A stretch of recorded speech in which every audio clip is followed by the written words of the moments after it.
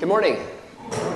Welcome to Trinity Lutheran Church. I'm Pastor Bibb. A special warm welcome to any guests or visitors joining us on this beautiful day which the Lord has given to us.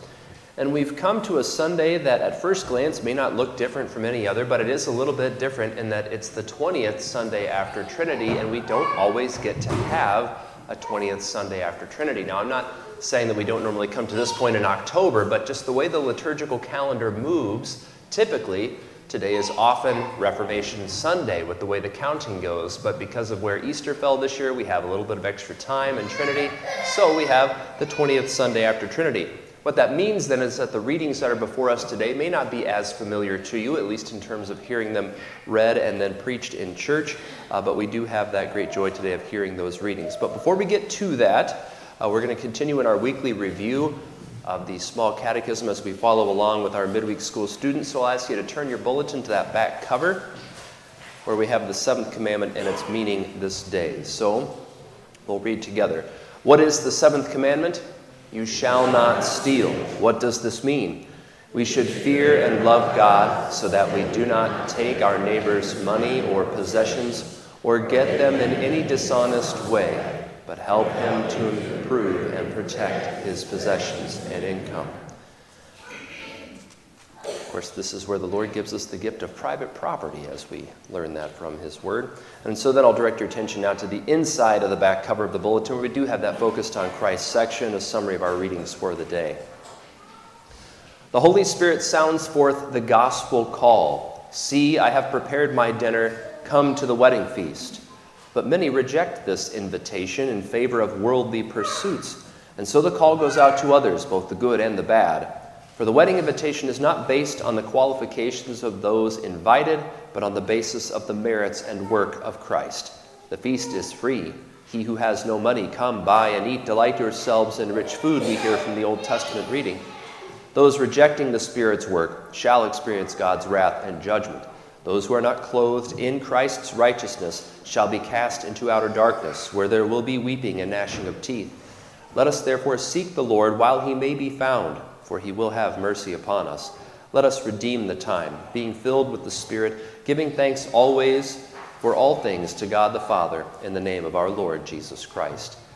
We do have the great joy of gathering before our Lord's feast of mercy and forgiveness as he comes to us in and under bread and wine, feeding us with his very own body and blood this day. And in accord with his word, he calls that we be in unity, not just what we confess about the supper, but about what we believe on the whole as Christians. Therefore, those joining us at the altar this day, we ask that you be members either of this congregation or of a sister congregation of the Lutheran Church Missouri Synod, joining us in that one Orthodox confession of the Christian faith. Our service this day is Divine Service Setting 4 as it begins on page 203. We now sing the first hymn. O Lord, grant your faithful people pardon and peace, that they may be cleansed from all their sins and serve you with a quiet mind. Through Jesus Christ, your Son, our Lord, who lives and reigns with you in the Holy Spirit, one God, now and forever. Amen. The Old Testament reading for the 20th Sunday after Trinity is from Isaiah chapter 55. Come, everyone who thirsts, come to the waters, and he who has no money, come, buy and eat. Come buy wine and milk without money and without price. Why do you spend your money for that which is not bread, and your labor for that which does not satisfy? Listen diligently to me, and eat what is good, and delight yourselves in rich food. Incline your ear and come to me. Hear that your soul may live, and I will make with you an everlasting covenant, my steadfast, sure love for David. Behold, I made him a witness to the peoples, a leader and commander for the peoples. Behold, you shall call a nation that you do not know, and a nation that did not know you shall run to you, because of the Lord your God and the Holy One of Israel, for he has glorified you. Seek the Lord while he may be found, call upon him while he is near. Let the wicked forsake his way, and the unrighteous man his thoughts. Let him return to the Lord, that he may have compassion on him, and to our God, for he will abundantly pardon. For my thoughts are not your thoughts, neither are your ways my ways, declares the Lord. For as the heavens are higher than the earth, so are my ways higher than your ways, and my thoughts than your thoughts. This is the word of the Lord. Thanks be to God. The epistle is from Ephesians chapter 5. Look carefully then how you walk, not as unwise, but as wise, making the best use of the time, because the days are evil. Therefore do not be foolish, but understand what the will of the Lord is. Do not get drunk with wine, for that is debauchery, but be filled with the Spirit, addressing one another in psalms and hymns and spiritual songs, singing and making melody to the Lord with all your heart, giving thanks always and for everything to God the Father in the name of our Lord Jesus Christ, submitting to one another out of reverence for Christ. This is the word of the Lord. Thanks be to God. The Holy Gospel according to St. Matthew, the 22nd chapter. Glory to you, O Lord. Again, Jesus spoke to them in parables, saying, "The kingdom of heaven may be compared to a king who gave a wedding feast for his son, and sent his servants to call those who were invited to the wedding feast, but they would not come. Again, he sent other servants, saying, 'Tell those who are invited, see, I have prepared my dinner. My oxen and my fat calves have been slaughtered, and everything is ready. Come to the wedding feast.'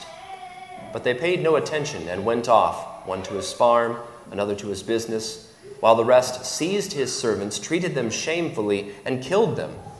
The king was angry, and he sent his troops and destroyed those murderers and burned their city.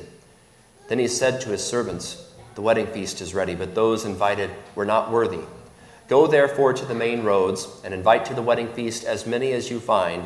And those servants went out into the roads and gathered all whom they found, both bad and good, so the wedding hall was filled with guests. But when the king came in to look at the guests, he saw there a man who had no wedding garment. And he said to him, 'Friend, how did you get in here without a wedding garment?' And he was speechless. Then the king said to the attendants, 'Bind him hand and foot and cast him into the outer darkness. In that place there will be weeping and gnashing of teeth, for many are called, but few are chosen.'" This is the gospel of the Lord. Praise to you, O Christ. Grace, mercy, and peace be to you from God the Father and from our Lord and Savior Jesus Christ. Amen. Weddings are joyful events. Christian weddings especially are a celebration of some of God's most simple and pure gifts. "Therefore a man shall leave his father and his mother and hold fast to his wife, and they shall become one flesh." And St. Paul adds, "I tell you, this is a mystery, but this pertains to Christ and the church." According to God's good design, marriage confesses and lifts up his good and complementary creation of male and female, his charge to be fruitful and multiply, and the blessings of children and family. Marriage and family are the foundation of human civilization and human thriving. Weddings are the entrance gate into such joy and flourishing, hence they are joyful events. Well, in the gospel, Jesus answers the Pharisees and speaks to them again in parables, and he uses a wedding, or rather wedding feast, in this parable to picture what he's talking about. Due to the nature of this particular parable and the length of it, I'm going to unpack it section by section, verse by verse. I don't normally do that, but it was fitting for this particular text. So let's get right into it. Our Lord said, "The kingdom of heaven is like a certain king who arranged a marriage for his son and sent out his servants to call those who were invited to the wedding, and they were not willing to come." Now, given the joy that weddings bring, one would expect a wedding invitation to be met with at least some of that same joy and expectation, right? However, that's not the case here. Now, Jesus' parable is meant to reveal not only truth about the kingdom of heaven, but also to reveal the evil, stubborn unbelief of the Pharisees and all who reject Christ Jesus, the Messiah. Now, the king in the parable is God the Father. The Son is, as you might have guessed already, Jesus. The wedding is the gracious proclamation of the Holy Gospel. In fact, Christ himself is the food of this wedding, for he is presented to us in the gospel, which is that he redeemed us from the power of the devil, death, sin, and hell by his death and resurrection. But did you notice what happened in the parable? The king, he sent out his royal messengers, the faithful Old Testament prophets and patriarchs, including Moses. We sang about this a little bit in the sermon hymn. All who proclaimed the coming Messiah. So also in the New Testament, we have the preaching of John the Baptist, who not only foretold Christ, but pointed to him directly, saying, "Behold, the Lamb of God who takes away the sin of the world." These royal messengers, they brought tidings of great joy. They brought an invitation to God's banquet table. Again, we sang of this in the sermon hymn.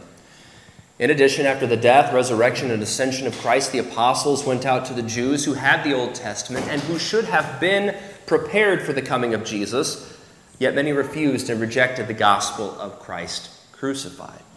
So the parable continues then. Again, he sent out other servants, saying, "Tell those who are invited, see, I have prepared my dinner. My oxen and fatted cattle are killed, and all things are ready. Come to the wedding." The Lord is gracious and merciful. He is slow to anger and abounding in steadfast love and faithfulness. He never sends out his messengers with this call just once. After Jesus' death, resurrection, and ascension, more faithful pastors and preachers would go to the Jews and to all people and tell them that Christ had come. Here they preach the same sermon that Paul does in 1 Corinthians chapter 5, when he says, "For Christ our Passover lamb has been sacrificed." Again, this was echoed in our sermon hymn. But as Jesus tells us in the parable, picking up with verses 5 and 6, they made light of it, and they went their ways, one to his own farm, another to his business. And the rest seized his servants, treated them spitefully or shamefully, and killed them. Now we can acknowledge that that's quite an escalation, isn't it? I mean, this is not rational behavior. This is insanity. This is demonic. First, there is the despising of the king's word as it is proclaimed by his servants. They made light of it and they went their ways. These ingrates, they disregarded the king's word, the king's authority, and the king's generosity. They didn't even acknowledge his kingship. Those who were invited thoroughly despised the king. They quite literally turned their backs on the messengers and they went back to the things that mattered most to them.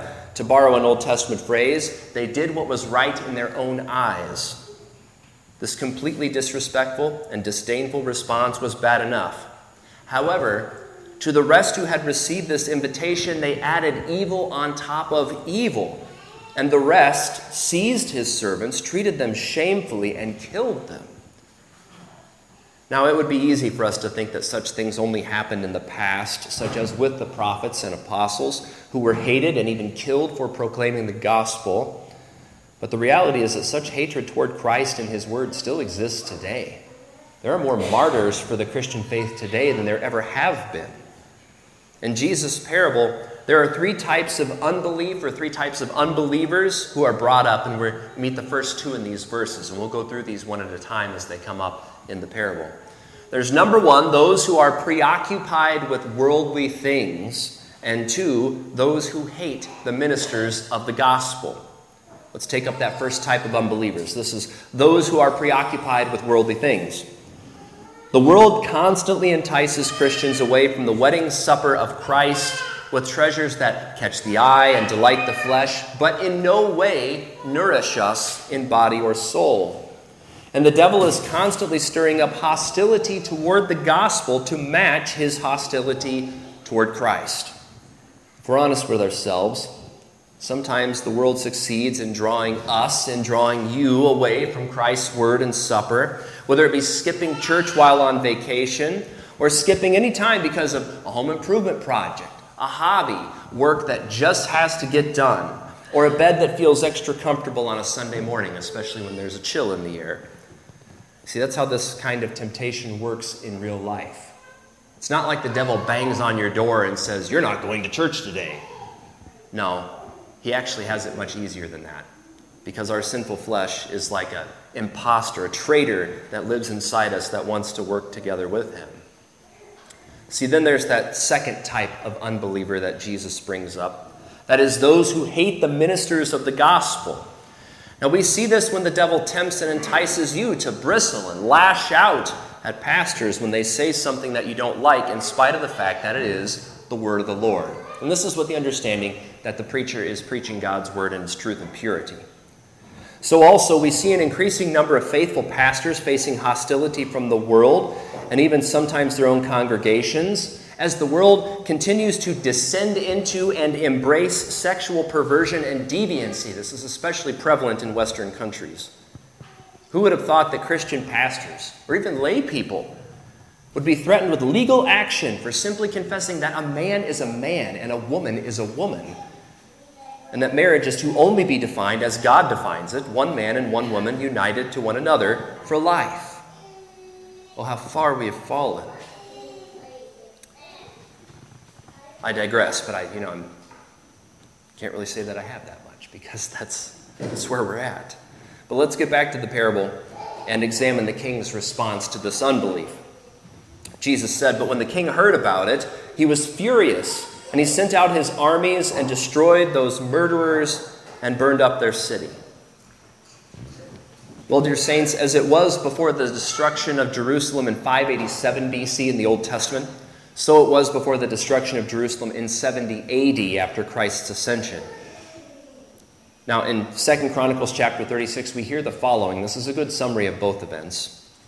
"The Lord, the God of their fathers, sent persistently to them by his messengers, because he had compassion on his people and on his dwelling place. But they kept mocking the messengers of God, despising his words and scoffing at his prophets, until the wrath of the Lord rose against his people, until there was no remedy." Lord, have mercy. Dear saints, we need to remember that God will treat those who love the world and the devil in the same way. St. James teaches us, saying, "Do you not know that friendship with the world is enmity with God? Therefore, whoever wishes to be a friend of the world makes himself an enemy of God." Now, out of his grace and his mercy, his divine love, our Lord Jesus Christ, he gives us a feast of the forgiveness of sins, eternal life, and salvation. And he lavishes all this on us freely. It's his free gift of grace. And so, therefore, there is nothing more dangerous than rejecting his grace and his mercy. "Do not be deceived," St. Paul says. "God is not mocked, for whatever one sows, that will he also reap." That from Galatians 6.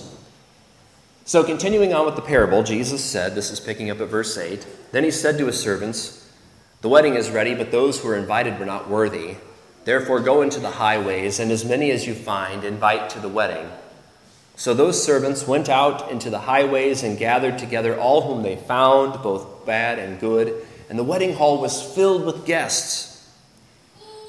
Folks, those invited were not worthy, not because of a lack of good works, but because of a lack of faith, because it is unbelief which condemns. Their preoccupation with the world and their hostility toward the Word of God, these were symptoms of their unbelief.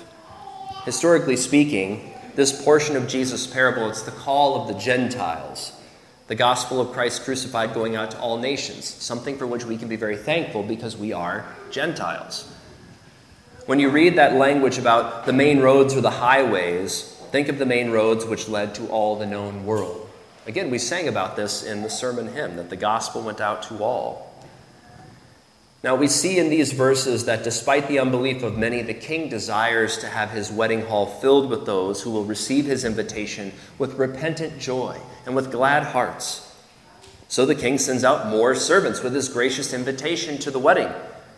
And by the grace of the Holy Spirit, we see that there were many in the Old Testament who heard and believed God's promise of the Messiah to come.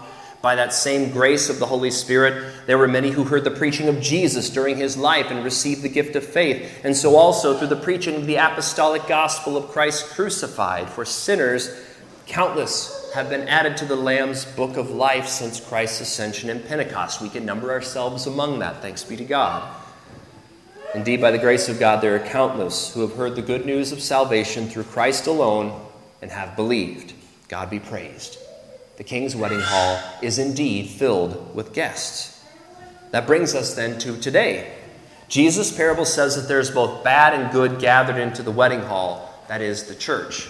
Now, this language, it might sound confusing at first, but think of where Jesus teaches elsewhere about the good wheat and the bad wheat, right? The wheat and the tares. That's what this is right here.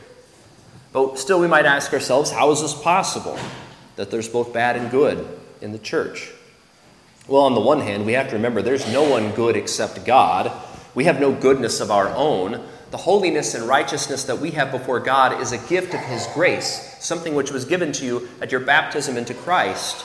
It's just as we confessed in the introit for the day. The Lord is righteous in all his works toward us, for we have not obeyed his commandments. Glorify your name, O Lord, and deal with us according to your great mercy. By baptismal grace, you have a place at God's table. You as God's child are clothed with Christ's righteousness. That is your wedding garment to put you into the parable. Your place at the table has been secured by Christ's death and resurrection and given to you by the Holy Spirit. In God's word and holy supper, you receive the forgiveness, life, and salvation of Jesus, the bridegroom of the church. Everything that he accomplished for you here, he gives it in his word and in his sacraments. This is something that we can give thanks to God for without ceasing each and every Sunday as we receive these great gifts. And so, knowing this to be the case, let's return then to this last chunk of the parable. We're at verse 11 now. When the king came in to see the guests, he saw a man there who did not have on a wedding garment. So he said to him, "Friend, how did you come in here without a wedding garment?" And he was speechless. Now, just earlier in the sermon, I told you about those three types of unbelief or three types of unbelievers. We're now on to the third type. That's brought up right here. This is the third and final type of unbelief or third and final unbeliever. It's those who by all appearances are Christians, but who don't actually have faith in Christ. Now, how does such a thing happen? Well, it happens by coming to church and then not paying attention to God's word. It happens by being lazy in heeding God's word, thinking that you've heard it all before, so you can just turn the brain off. You can daydream and think about something else. Think about worldly things that really need your attention instead of heavenly things. It also happens by walking out the door of the church and then just immediately forgetting everything that you heard, and so on and so forth.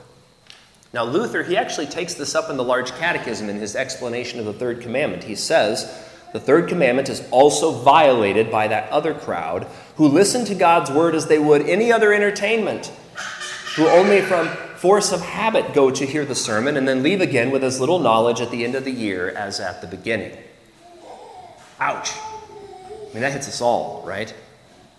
Now, for the sake of clarity, we must remember that the wedding garment in the parable is faith. And this is a gift given by God. Faith is not something that we have to sew together ourselves as Adam and Eve tried to do with their fig leaves in vain, nor is faith something that we are born with, as though it were an ember that just needs to be fanned into flame by our efforts, our decision, our good intentions. Not at all. Faith is entirely a gift of God, not a result of works, as St. Paul says in Ephesians 2. It is given and strengthened by the Holy Spirit through God's word and sacraments. And honestly, we can be thankful that this is entirely a gift of God, because if we insert ourselves into that equation at all, if we insert ourselves into salvation, then we've inserted something that we can doubt and should doubt, because we cannot save ourselves. It must be Christ who saves us. So then, verse 13. Then the king said to the servants, "Bind him hand and foot, take him away, and cast him into outer darkness. There will be weeping and gnashing of teeth." This last bit is a word of warning to us who are in Christ's church. Your place at the table of Christ is yours as a free gift of God's grace.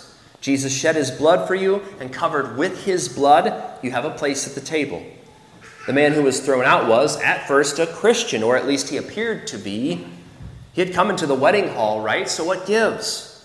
Well, it's not complicated. At some point, this man rejected Christ. He rejected God's grace. He thought he deserved a place at God's table apart from God's grace, apart from Christ, as though some sort of work or good intention or something was the reason why he was there. In other words, this man became an unbeliever after he had received the gift of faith in baptism. Having rejected God's grace in Christ, he is then thrown into the eternal fire, which is prepared for the devil and all his angels, which Jesus tells us about in Matthew 25. And so we come to the last words of the parable. Verse 14. For many are called, but few are chosen. Dear saints in Christ, we shouldn't hear these words of our Lord as if being chosen were something entirely different than being called. The only difference between the chosen and those who are not is that the chosen believe the call. They hear the gospel and they believe it. That faith is, again, not their own work, rather it's a gift of God. As St. Paul says, faith comes from hearing, and hearing through the word of Christ. That's Romans 10:17. That word of Christ is the gospel.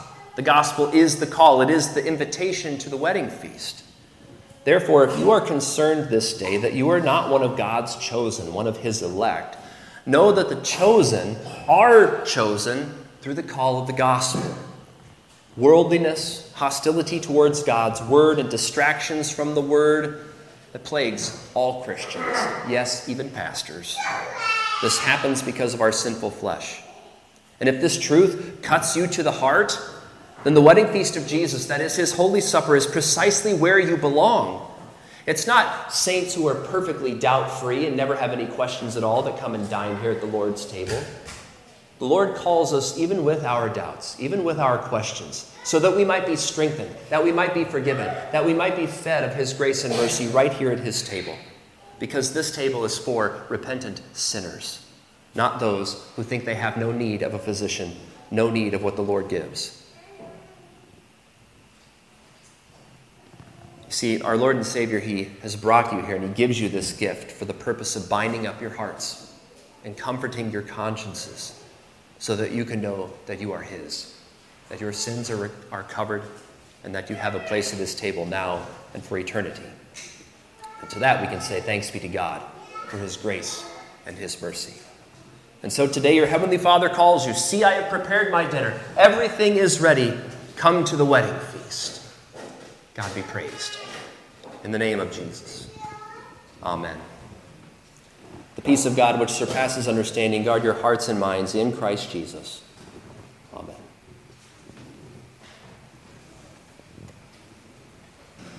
In peace, let us pray to the Lord. Lord, have mercy. For the Spirit of God, that we would be filled with thankfulness, praise, and wisdom to walk according to his will, let us pray to the Lord.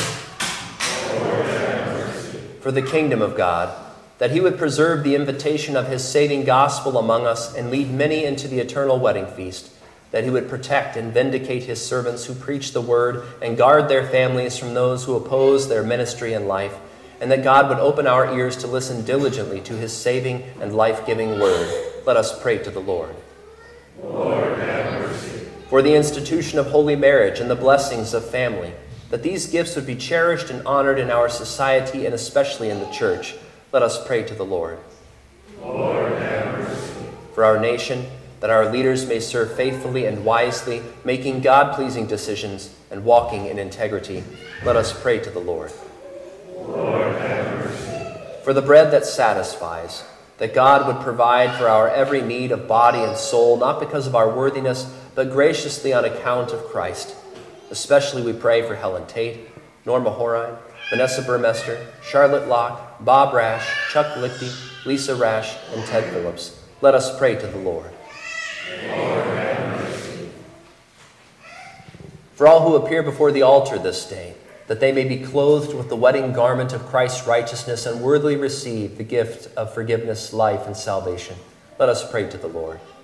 Lord, have mercy. For sacred musicians, that they may faithfully lead the praises of the ascended Lord among us and so edify the church of God. Let us pray to the Lord.